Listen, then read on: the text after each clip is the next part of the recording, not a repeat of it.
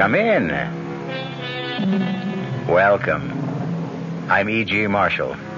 Welcome to the terrifying world of your imagination. Vampire. Perhaps in the safety of your home, the word means little to you. Oh, you've heard of vampires, of course, but do you believe that they exist? Not you. Well, all I can say is Minna Harker didn't believe either. Our mystery drama, Dracula, was specially adapted from the story by Bram Stoker for the Mystery Theater by George Lothar and stars Mercedes McCambridge. It is sponsored in part by new sugar-free Diet 7-Up and by the Kellogg Company, makers of Kellogg's Special K cereal. I'll be back shortly with Act One. And now, another story of the ball and chain, as Kellogg's Special K presents The Library. Welcome to the public library. May I help you, sir? Yes, I'd like to check out... I'd like to check out Famous Laundromats of the World by Audrey Schnorbart. Sir, excuse me, but isn't that ball and chain you're wearing just like the ones they use in the Kellogg's Special K commercials? This ball and chain? Yes, that one. How are you going to get rid of it? Well, lots of good exercises, and by eating smart at every meal, starting with the Special K breakfast. Don't you have to watch your calories? Yes, and the Special K breakfast is less than 240 calories. Less than 240 calories? Right. A 1-ounce bowl of high-protein Special K, 4 ounces of skim milk, tomato juice, and coffee. It's really tasty, and it's going to help me get rid of this ball and chain. I'd say it's long overdue, get it? Your happy ending could begin with the Special K breakfast from Kellogg's. There's a very special deal going on at all offices of Suburban Savings throughout North Jersey. It's called Suburban Special Interest Deal, and you'll be especially interested in the savings you get. A top 7.90% effective annual yield on Suburban Limited's issue 750 savings certificate. And Suburban guarantees it for from 4 to 10 years. Minimum deposit, $2,500. Early withdrawal prior to maturity is subject to a substantial penalty. Suburban compounds interest continuously from day of deposit, paid quarterly. So you not only get interest on your savings, you get interest on the interest. And Suburban offers you the highest interest rate allowed by law. Here's your chance to get a great savings. A top 7.90% effective annual yield on Suburban's limited issue 7.50% savings certificate. Why not deal yourself into Suburban Savings Special Interest Deal in Bayonne, Edgewater, Elmwood Park, Emerson, Hackettstown, Morris Plains, Nutley, Paramus, and Sparta.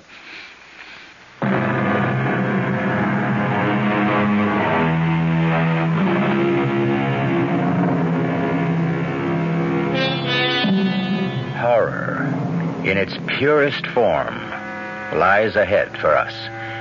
I would be remiss if I didn't warn you that if your nerves are not strong, it might be better for you not to listen. No, really now, be warned. Because as Minna Harker tells us in the diary she kept, there awaits you an experience so loathsome, so horrifying, that I can hardly bring myself to write of it. If I'd known what lay ahead for me when I went to visit my dearest and closest friend, Lucy Westenra, at Hillingham, I could not have brought myself to go, much as I loved her. Looking back now, I realize I had plenty of warning, but I paid no attention. For example, as I drove to the Westenra estate through that lonely, isolated country and heard the wolves howling in the distance, it occurred to me that it was strange to hear wolves in this part of the country. As strange as the huge bat that flew alongside my car.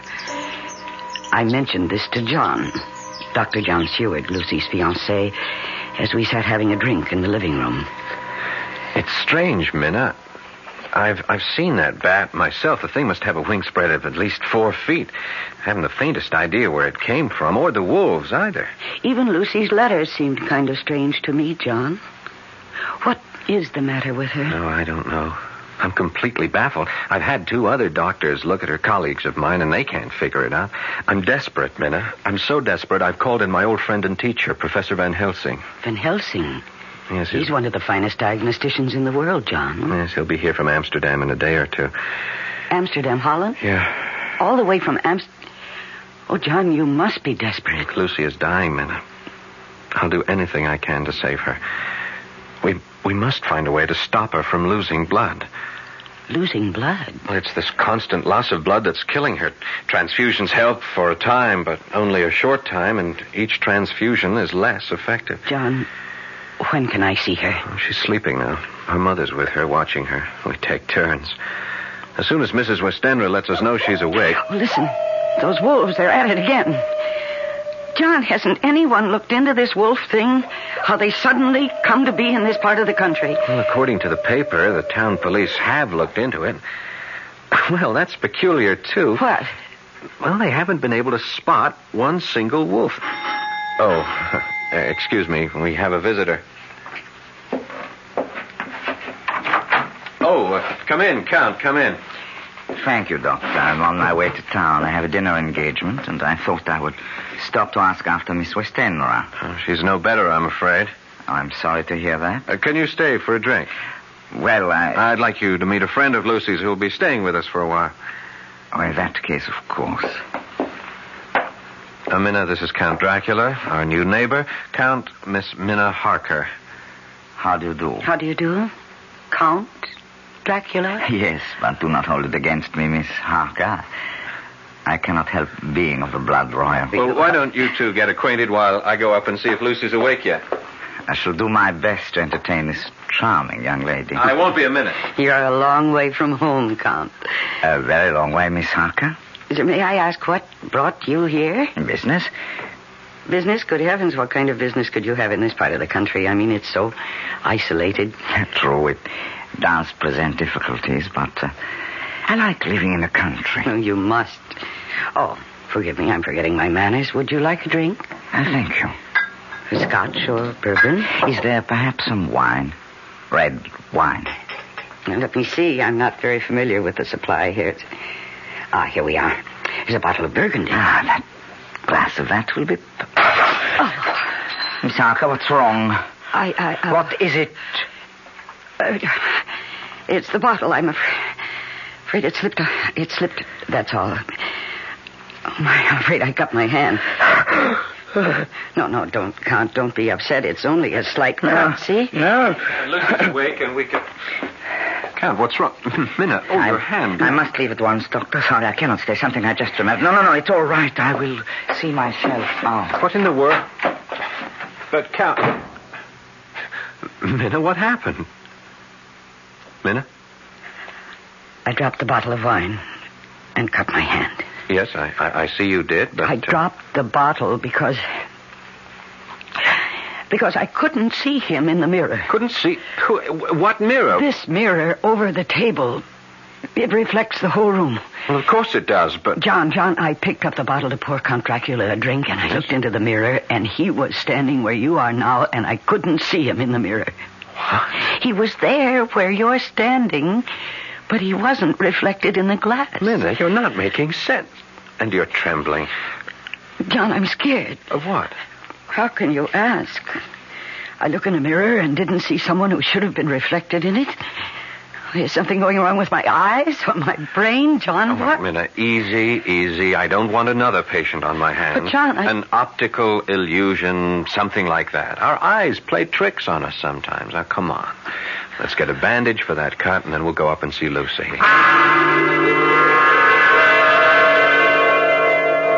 I believe, John. It must have been. It had to be a trick my eyes had played. What else?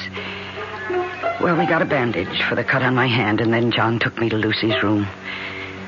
I can't find words to describe the shock I felt when I saw her. She was white as new-fallen snow, and so thin, she almost seemed transparent. She's dying. That was my first thought. She's dying, and nothing can save her. And I know she read the thoughts in my face. I could see the sudden fear in her eyes. I am dying, Minna. Oh, you mustn't even think that, Lucy. You do. I? It was in your face when you looked at me. I read your thoughts. She's dying, you thought. And nothing can save her. I am. And nothing can save me. Oh, John can save you. And he will. He hasn't so far. You mustn't despair, Lucy. Despair, Minna? I don't have the strength to despair. You better go now, Minna. Go? Lucy, dear, I haven't seen you in nearly a year. We haven't even started to tell each other everything that's happened. Later. Not now. I'm tired. I want to sleep. Oh, well, in that case, I'll come back later. No, not till tomorrow. All right, whatever you say. But I'll just look in on you later. No, Lucy. You mustn't. All right, then. But stop upsetting yourself. Go quickly. Oh, good Lord. At the window. It's nothing. Go, Minna. It's nothing. Nothing. It's that bat. That huge bat that followed my car. Oh, go, I beg of you. Lucy, the thing is trying to get in. Look, it's clawing at the window. Is that locked? Is that window locked? Yes, it's locked. But locks are useless against Count Dracula. Oh, good Lord. Mirrors do not reflect my image, Miss Harker. Nor do locks keep me out. You were that bat. As the wolves you hear are not wolves, but like myself, vampires. Vampires? The dead, who live by night. The dead, undead. No, this can't be happening. It's a dream. It's a nightmare. That's what it will seem like when you wake up. Huh? Yes, you're going to sleep now. And yet not sleep. You will remember all you've seen here, but when you waken, it will seem like a dream. A dream you'll tell no one, not even Professor Van Helsing. Because you will not want to look foolish. You'll be ashamed to tell it for fear he will think you're a silly young woman. Enough. Sleep. Did I sleep? Did I dream? No. My sleep was a hypnotic trance into which he had placed me. And what I dreamed was reality. There in the moonlight that streamed through the window, I saw Dracula raise his arms and call. Lucy. Lucy, my dearest love, come to me. Come, my darling. I can't. Too weak. My lover, I'm too weak. Then I shall come to you. Embrace you. Kiss you.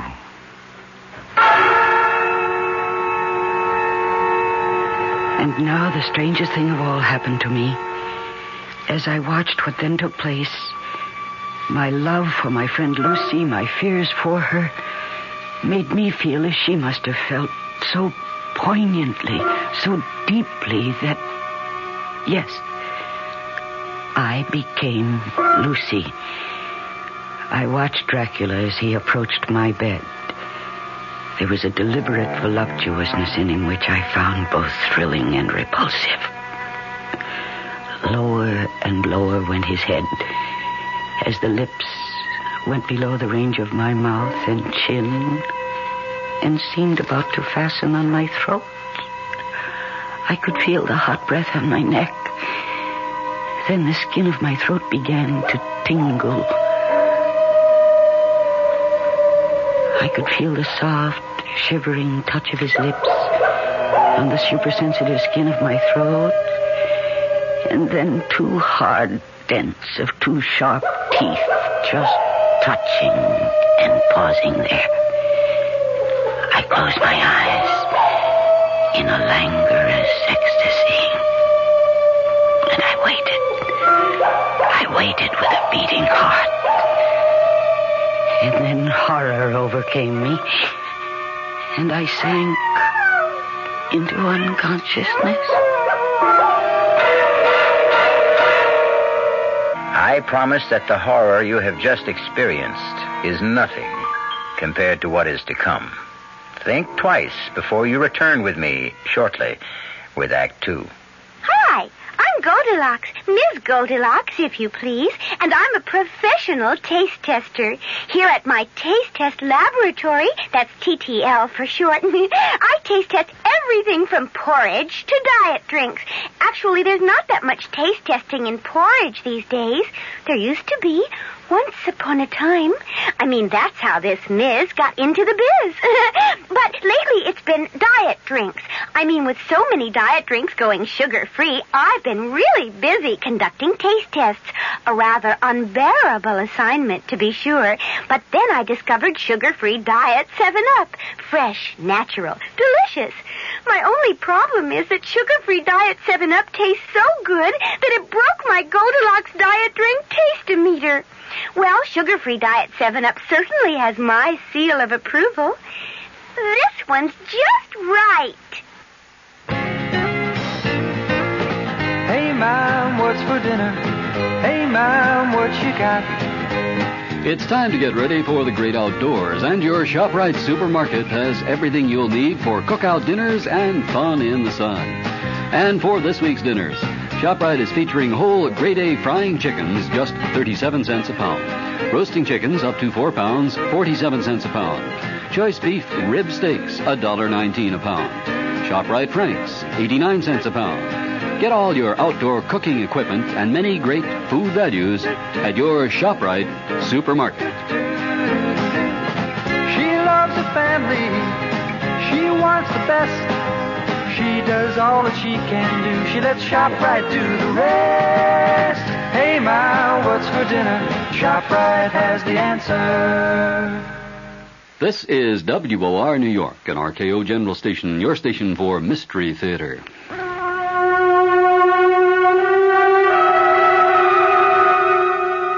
I thought it must have been a dream, a nightmare, for nothing so vile and revolting could be real.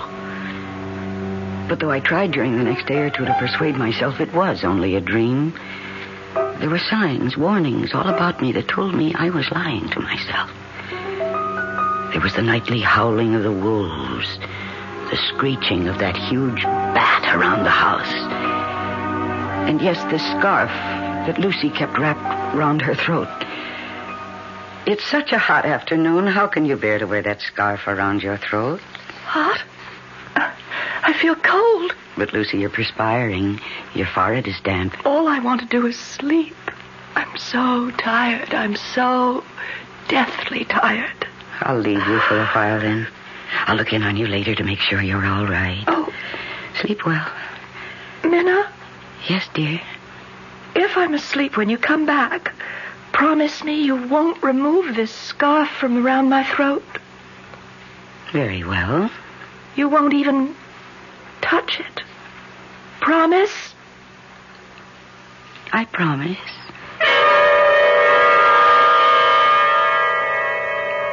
Later that afternoon, toward evening, Professor Van Helsing arrived from Holland. When John introduced me to him, he stared at me suddenly and hard, his eyes boring into me from behind his thick-lensed glasses. You are frightened, Miss Harker? Why? Frightened? Maybe she hasn't recovered from that optical illusion the other night. Optical illusion? Yes, you see that mirror over the table there? Yes. Well, we had a visitor, Count Dracula, a new neighbor, Carfax, a few miles from here, and Minna had the illusion that she couldn't see his reflection in the mirror. My eyes must have played a trick on me, Professor. Yes. This Count Dracula, John, he's new here, you say? Yes, he arrived from Hungary about 6 weeks ago. I see. Take me to see your fiancée, John. Oh, she's sleeping, Lucy, sleeping We'd right now. better wake her up. What is it? You seem suddenly concerned. I am. Take me to Lucy at once.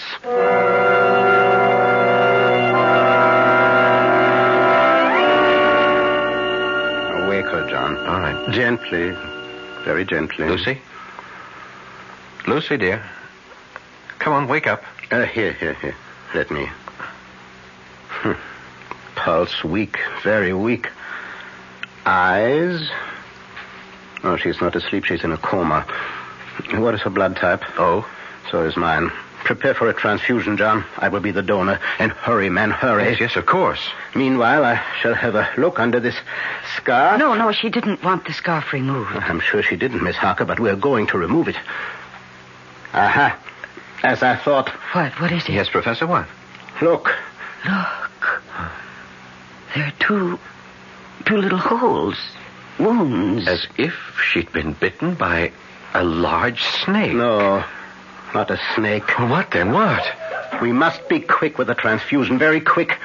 And pray God, both of you, that I have not arrived too late.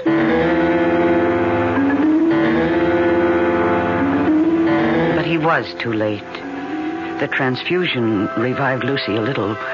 When we'd made her as comfortable as we could, the three of us, Professor Van Helsing, John, and I, went back down to the living room. And it was here that Professor Van Helsing told us the truth. The truth that made John Seward cry out. Vampire? You say we are dealing with a vampire, Professor? Have you gone out of your mind? My dear John, I don't blame you. Blame me? I should hope not. You ask me to believe me, a doctor, a man of medical science? Science? There's more to this world than science. But, Professor, a vampire? I can't believe that there's a vampire. I tell you that witches exist. That warlocks exist. That vampires exist. And we are dealing with one here. But if what you say is true... It is. Ask her. Ask Miss Harker. Me? You had an experience in this house that you are concealing. You choose to think it was a dream. When did it happen, child? Last night? No. The night before. Where? In Lucy's bedroom. Minna, what happened? I dreamed... No, it was no dream. All right, then. I saw... Oh, heaven protect me. I saw... You needn't tell me. No need to put you through that. I would if I didn't know who our vampire is. But I do know. Who? The man whose reflection she could not see in that mirror. Your new neighbor, Count Dracula. I don't believe you. I cannot believe you. If you can't believe me, at least trust me. Oh, I'll answer that. Wait. Yes, Professor. If that should be Count Dracula, you did say that he calls about this time each evening, John? Yes. Say nothing, do nothing to give away the fact that we are onto him. This is nonsense, sheer Do nonsense. as I tell you. You may answer the door now, Miss Harker. Yes. Good evening, Miss Harker. Count Dracula? Come in. And how is Miss Westenra today? Not too well, I'm afraid. She had to have another transfusion. Oh, I'm sorry to hear that, John. Very sorry to hear that. Thank you, Count. I do not believe I have met this gentleman. Oh, I'm sorry. No, you haven't. Let me present my old friend and teacher, Professor Abraham Van Helsing. Professor, this is Count Dracula. How do you do, Professor? How do you do, Count? I wished only to inquire about your fiancée, John. I'm sorry indeed to hear she is no better. If there's anything I can do... Thank you. Meeting you, Professor, has been a pleasure. Good night. Oh, Count. Yes? Mrs. Westenra keeps asking me to do this, and I keep forgetting. There is a custom in the Westenra family to ask visitors to sign the visitor's book. Ah, charming old world custom. It's John. right here. If you'll just wait a second, I'll get it, and then you can sign it. Is something wrong? It's a Bible. Well, yes. Why do you back away from me? Or are you backing away from the book? The holy book? I must go. No, you'll stay and face this book. You know. John, you fool. You shouldn't have done this. I had to have proof. I will make you pay for this. You shall pay. Oh, no. Not now that I have found out what you are. Oh, John. You think because you discovered my secret you can stop me? Fool. You've only delivered yourself into my hands. I meant to make Lucy one of mine, and that was all. But now you shall become mine, and you. Not I. Yes, and you. No, I beg you. I shall have you all, but first, Lucy, I shall take her. Take her. Now. She is mine. She's no longer of this world, but of mine. I leave you. Look, he turned into a bat. The bat. And he flew right through the wall. John. Oh. John, why did you do this? Why, after I warned you? I had to know one way or the other. I had to know. There's only one way to finish a vampire. Oh, the first thing you must do is find out where he sleeps during the day. Lucy! Professor, quickly. Professor! There is no hurry now. When he said he meant to make her his own, he had already done so. It was true. Lucy was dead. We went to her bedroom and found her. Dead. I felt as if I'd been stabbed to the heart. We buried her, my dearest friend, in the Westenra vault at Hillingham Cemetery, not far from town. Lucy is gone. Dead? No, not dead. Not dead, Professor. She has become the undead. She has become a vampire. Oh, what are you saying? John, listen to me. Believe in me. You didn't believe before. Believe now. Yes. I believe you. Go on. John, you feel you've been through hell. I must tell you that you have been through only the anteroom to hell. What do you mean? Now listen to me. Listen carefully. There is only one way in which a vampire can find peace, can be changed from the undead to the dead. What you must do, terrible as it will be, will release her soul from the horrifying bondage in which it finds itself. Her soul and Dracula's. Dracula's? Do you think a vampire wants to be a vampire? Oh, no. A vampire's soul is chained, pinioned, held mercilessly to this earth by Satan himself. And we who believe in God are the only ones who can free them. It is our duty to destroy them. Well, then let's destroy them. We shall, if you have the nerve to do what must be done. I have the nerve. Professor, you frighten me. I mean to, in order to prepare you. But no matter how well I prepare you, when it comes to doing what must be done, your sanity could snap like that.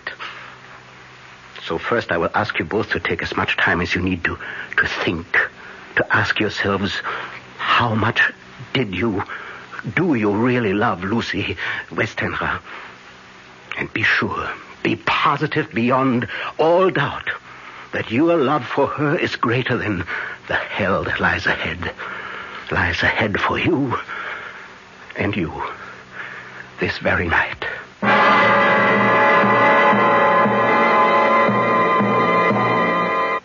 I'll be back shortly with Act 3. When you drink beer, do you tilt the glass for long, hearty swallows? Or just tip it and sip it? Well, sipping's the thing for wine. But Budweiser beer is a hearty drink, brewed for zest and character. The best way to enjoy Bud is to drink it. Not chug a lug, just man-sized beer drinker swallows. That's when that famous Budweiser taste, smoothness, and drinkability really come through. Smoothness and drinkability that come only from natural carbonation and exclusive beechwood aging. Smoothness and drinkability, too good for any half-hearted sipping. So drink up. You'll see that brewing beer right does make a difference. And that when you say Budweiser, you've said it all. Anheuser-Busch, St. Louis.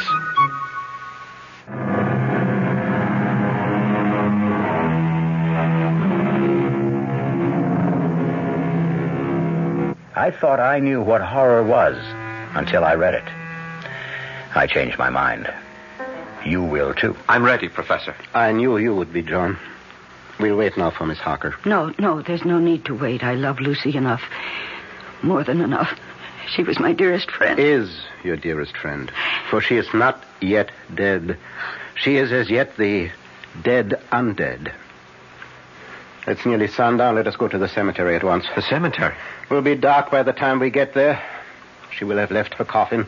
Left it? Now, like Count Dracula, she cannot go on living, or let me say, being the undead without drinking human blood.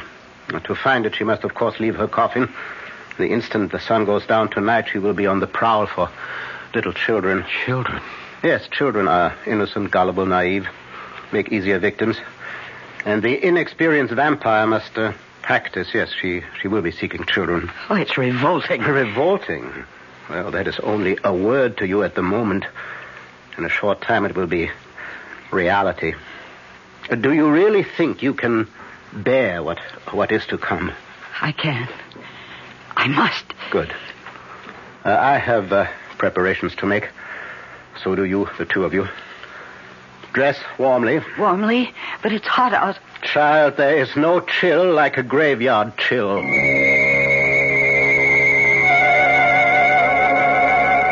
We drove to Hillingham Cemetery in John's car. I'd never been in a cemetery at night. How many people have? I found it a very unsettling experience, to say the least.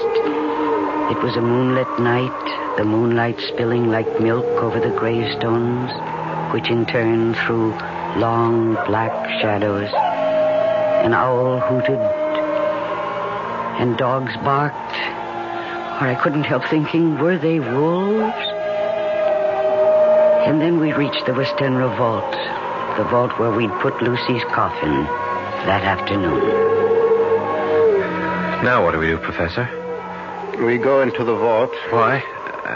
And how? I have the key to the vault. How did you get it? I asked the undertaker for it, or rather told him to give it to me. He assumed I was a member of the family. You need not come with me. Not now. But why shouldn't we come? I wish to save you as much shock as I can. She will not be there in the coffin. It will be a shock for you to find it empty. Now, on the other hand, it will be less a shock than what is to follow. Yes, it will prepare you. Come then. I shall open the coffin now. If she isn't in it, how could she have got out? I could tell you, but it is better that you see for yourself later. Now, this won't take long. I need only unscrew the top part. There. Now to lift off the top of the lid. Yes. Empty. She's gone. Where? Gone where? In God's name, where? In search of the life-giving blood, John. In search of a small child. Oh, it's horrible. It's horrible. John? Yes? Come. We go outside the vault. Now to lock the door. Now, that's most important. And now, what I must do will take a little time. Yes, make yourselves as comfortable as you can. Make ourselves comfortable. Professor, what must you do? Well, I have here a paste made of garlic, flour, and water. I must seal off every crevice with it. Seal all around the door so Lucy cannot get back into the vault, into her coffin. She could? Through the crevices, yes. How do you think she got out of the coffin? I can't believe... Yes. It is unbelievable. But it is so. Now, forgive me. I must get to work.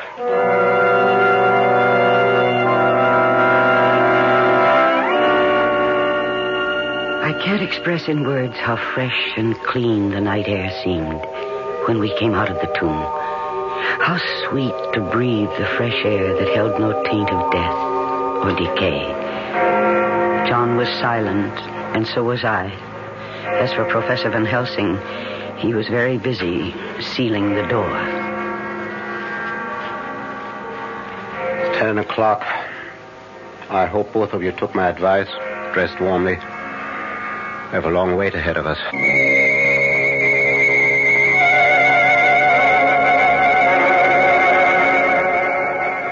How much longer, Professor? I'm chilled to the bone. Everything depends on how long it takes her to find a small child. Nearly 2 o'clock. Has been gone several hours. Soon now, I think... Shh. What? She comes. Where? See there? Amidst the headstones? Yes, a woman. Dressed in white. Lucy. Shh. Make no move, no noise. See, she is carrying something in her arms. A child. I feel sick. Control yourself. Ah, there. Yes, she's coming toward the vault. See, she draws back. The mixture I used repels her. Why are we doing this? Why are you keeping her out of the vault, her coffin? Because I hope... Yes, she is leaving, hurrying away from among the headstones. Come, we must follow. Follow where? To Dracula, I hope. Unless I'm mistaken, she's going to him for help. Hurry. We must keep her in sight. No, wait. What is it? She is heading for that tomb. Dracula must be there. Good. Now watch. See, now she's putting the child down on the ground. And now... Where is she? She's vanished. She simply slipped into the tomb through the crevice around the door. Oh, wait here. Yes. What's he doing? He's picking up the child, I think. Yes. See, he's coming back now. Here, Miss Harker. You take the child. Keep it warm. Oh, this poor thing. Poor little thing. Look, it doesn't move. It doesn't make a sound. It's lifeless. No, only in a trance. It will recover. But remember, when I ask you to do what must be done, remember that we have saved not only this child, but God knows how many others. I'll remember. Good. And now we will return to her tomb and wait till dawn. Till dawn? She will return to the tomb then. She has no choice. Dracula cannot help her. She must sleep in her own coffin before daybreak.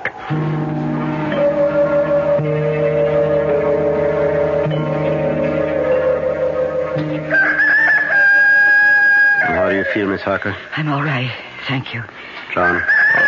I'm okay. It's almost dawn. Why doesn't she come? Soon now. How's the child? Still asleep, if it is only sleep. It is. It will not come to its senses until daybreak. Now, prepare yourselves for... In a very short time, now Lucy should... there. Yes, she's coming. And this time she'll be able to enter the tomb, because you've removed the garlic mixture. This time I want her to enter the tomb and her coffin. It will be there that you will do what must be done. Oh, there she is. Oh, heaven help me. She is as beautiful as she always was. Now, hold on to yourself. She isn't dead. She can't be dead. Lucy, my darling. John, no, come back. Lucy! John, my dearest, come to me, John. Come to me. I have never seen anything so horrible. And God save me from ever seeing it again. Lucy's eyes shone with an unholy light, and her face became wreathed with a voluptuous smile as she advanced toward John with outstretched arms. Come to me, dearest. My arms are hungry for you. Come, and we can rest together in the tomb. Come, my lover. Come. And John suddenly opened wide his arms and started running to her, and she to him, when Van Helsing rushed forward between them. And he raised something he held in his hand up against her face. It was a crucifix. With a cry of rage and agony, Lucy flung herself away from John and toward the tomb, and she was gone. John, are you all right? The Lord help me. The Lord help me. And he shall. Come, into the tomb. It's time. Now, first, let me put the bag I brought over here. And now I will remove the coffin lid again. Professor, is this really Lucy's body or some kind of demon in her shape? Oh, she's hideous. Yes, your friend who was so sweet and pure is now a foul thing. But if you can do what you must do, you will see her once again as she was. Whatever it is, we'll do it. This wooden stake I have bought. Yes? This pointed stake. You must drive it through Lucy's heart. With this hammer. Oh, no. And when that is done, cut off her head with this surgical knife. I don't... You must do it. For her sake, John. For the sake of the woman you loved. All right. Give me the stake. And the hammer.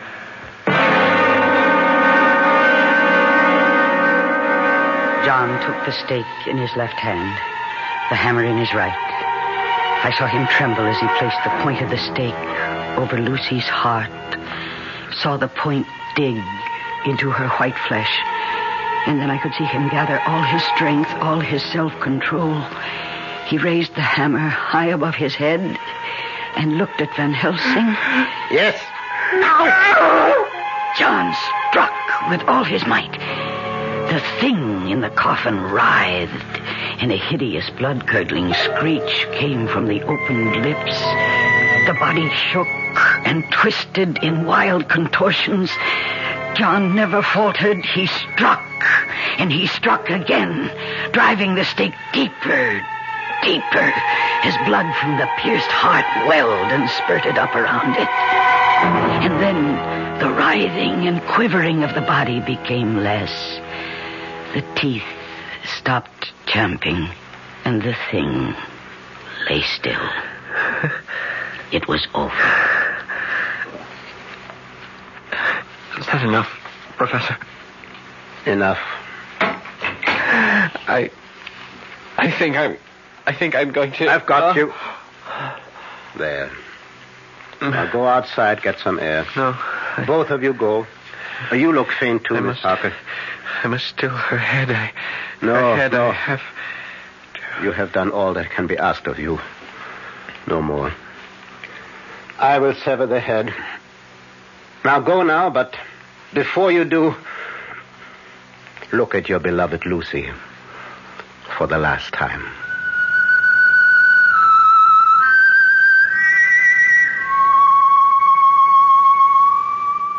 There, in the coffin, lay no longer the foul thing we dreaded, but Lucy, as we had seen her in life, her face as beautiful and pure as it had been then.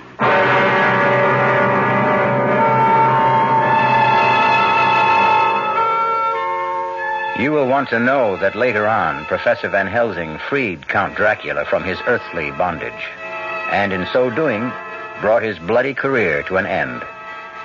Unhappily, I must add that Count Dracula was only one vampire among, how many? I don't know. Hope I never find out. Hope you don't either. I'll be back shortly. Dear Thomas's, your new Thomas's onion English muffins are so delicious, my husband insists on them at every meal. It's embarrassing when we go to a Chinese restaurant. Dear Thomas's, for years I've been buying bagels and Bialys with my Sunday Times. Last Sunday I bought the Times and your new Thomas's onion English muffins. Not bad, Thomas's. Dear Thomas's, since serving sandwiches on your new onion English muffins, I've become very popular with the boys. Yeah, Thomas's new onion English muffins. Here, 45, please, and don't spare the horses. Yes, sir. In 1880, when a cab had 4 legs and took 12 minutes to cross Manhattan, Samuel Bath Thomas was baking bread, every bit as delicious as his original English muffins. Here, 45, and move it.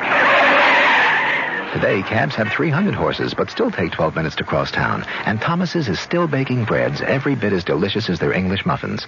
Thomas's protein, whole wheat, and white bread. Thomas's promises. Our cast included Mercedes McCambridge, Paul Hecht, Stephen Schnabel, Michael Wager, and Marion Seldes. The entire production was under the direction of Hyman Brown. Radio Mystery Theater was sponsored in part by Anheuser-Busch Incorporated, brewers of Budweiser. This is E.G. Marshall inviting you to return to our Mystery Theater for another adventure in the macabre. Until next time, pleasant dreams.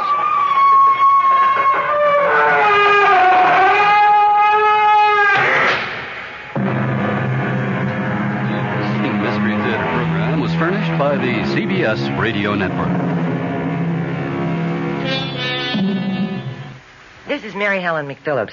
I hope you'll join me tomorrow morning at 10:15.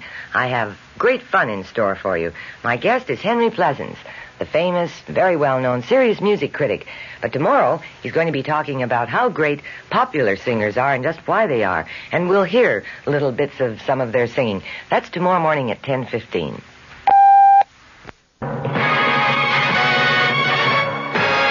I'm Fulton Lewis, CBS in the Mutual Broadcasting System studios in Washington, D.C. Now, my commentary. President Nixon got a 6-day delay today in his fight against a Watergate subpoena, and a panel of experts said it will present another report on Saturday regarding that now famous 18-and-a-half-minute gap in one of the crucial White House Watergate tapes. A sweeping subpoena issued against the president by the Watergate special prosecutor Leon Jaworski had been due this morning, but U.S. District Court Judge John Sirica gave attorneys additional time to file briefs and to set a hearing date after the White House petitioned the court to quash the subpoena. In a brief session with attorneys in the Watergate cover-up case and White House attorneys, Judge Sirica gave them until next Monday to file answers to the White House motion. He set a hearing for next Wednesday. In a similar struggle last fall, you recall, Judge Sirica rejected White House claims of executive privilege. Back then, he ordered the president to turn over several tape recordings of presidential conversations, and he was upheld by the U.S. Court of Appeals here in Washington. But also, as you recall, the president eventually turned over the tapes without appealing the case to the Supreme Court. There were strong indications from both sides this time, however, that the final showdown may come in the High Court. Meanwhile, 2 members of the panel of tape recording experts said that they are going to present their report to Judge Sirica on Saturday. That panel has been studying the cause of the gap, studying it since last November. In its interim report, issued in January, the same panel said that the gap had been caused by a process of erasing and re-recording at least 5, possibly 9 times, but it did not address itself to whether the erasure and re-recording was deliberate or accidental. Judge Sirica said that the meeting Saturday with Dr. Richard Bolt, a former professor at MIT, and a second unnamed member of the panel would be held in the judge's chambers. The judge said details of the report will not be made public at that time, but that further proceedings in connection with the report will be decided at the meeting. The panel was chosen jointly by the White House and by Special Prosecutor Leon Jaworski after the gap in the tape was made known in a hearing before Judge Sirica, who recommended that the Watergate grand jury investigate the incident. The gap is in one of 9 tapes that were originally subpoenaed by the Special Prosecutor's Office last year. The blank section is at the beginning of a conversation between the President and then White House Chief of Staff H.R. Haldeman, the date June 20th, 1972. That, of course, was just 3 days after the break-in at the Democratic Party headquarters in the Watergate office building here in the nation's capital. At the White House today, Deputy White House Press Secretary Gerald Warren said that the House Judiciary Committee, which is considering impeachment of the president, got, in Warren's words, the full story of the Watergate issue when the president turned over some 1,200 pages of edited transcripts of taped White House conversations on Tuesday. Warren commented in response to a question about the committee's vote last night to inform the president that it feels he has failed to comply with its subpoena, which had asked for the tapes themselves rather than for the edited transcripts.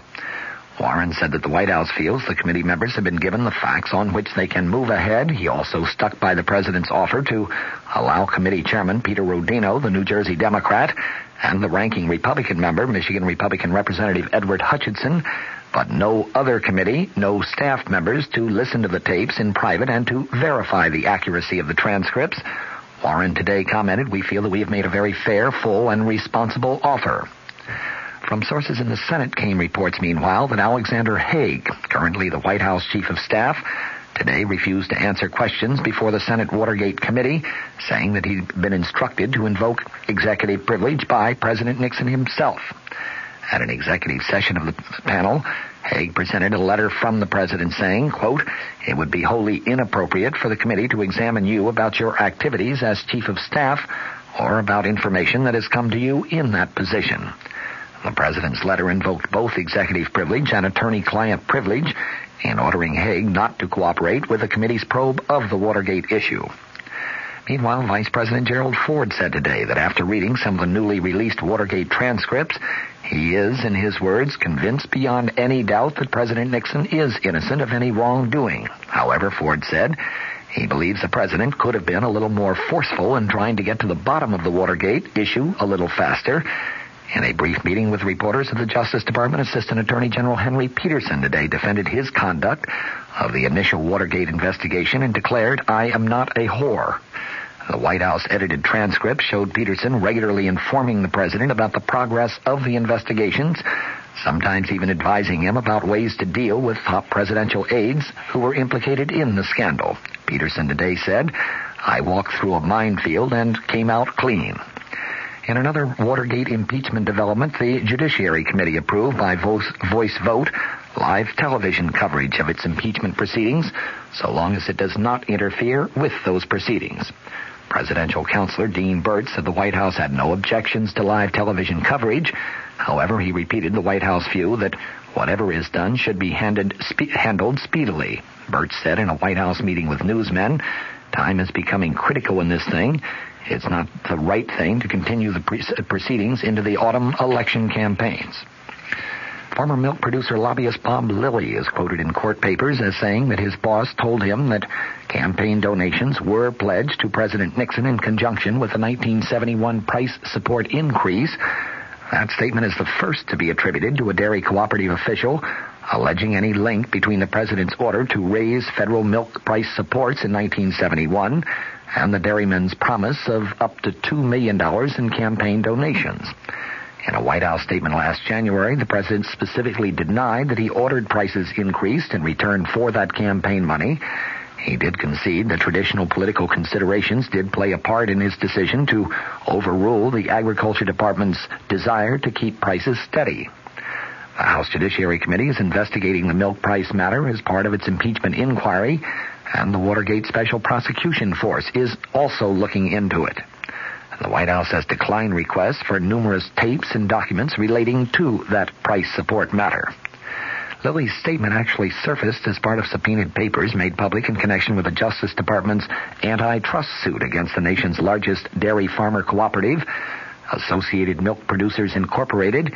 He was interviewed by former American Bar Association President Edward Wright last December 27th and 28th as part of his investigation into the milk producers' political activities, which he conducted for the co-op's board of directors.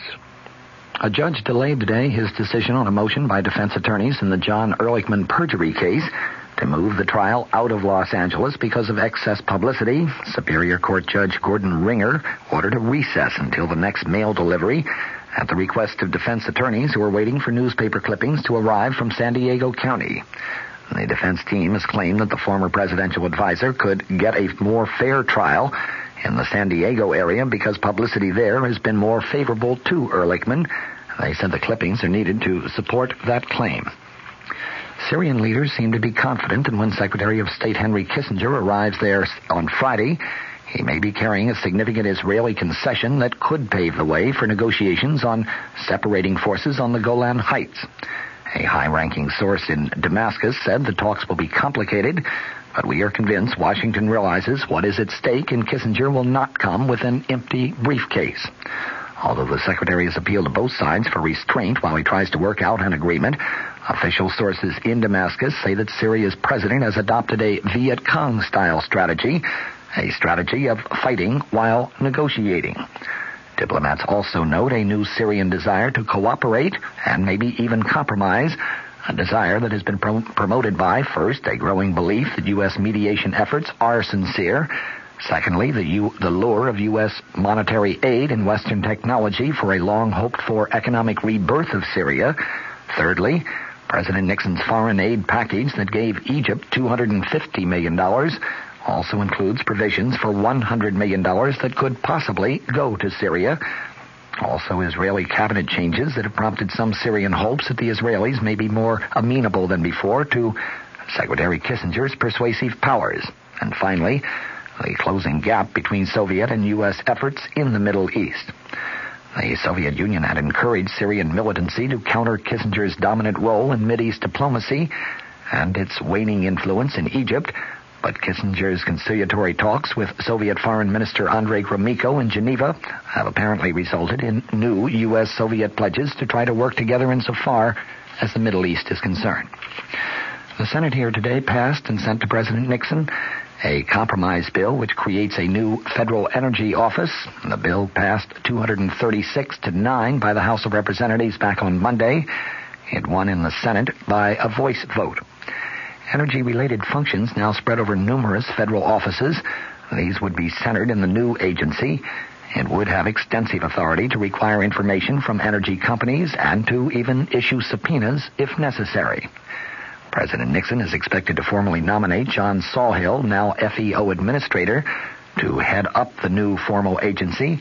The nominee would be subject to Senate confirmation. The bill authorizes $475 million for the agency to operate until June 30th, 1976. From the Mutual Studios in Washington, I'm Fulton Lewis, and that's the top of the news as it looks from here.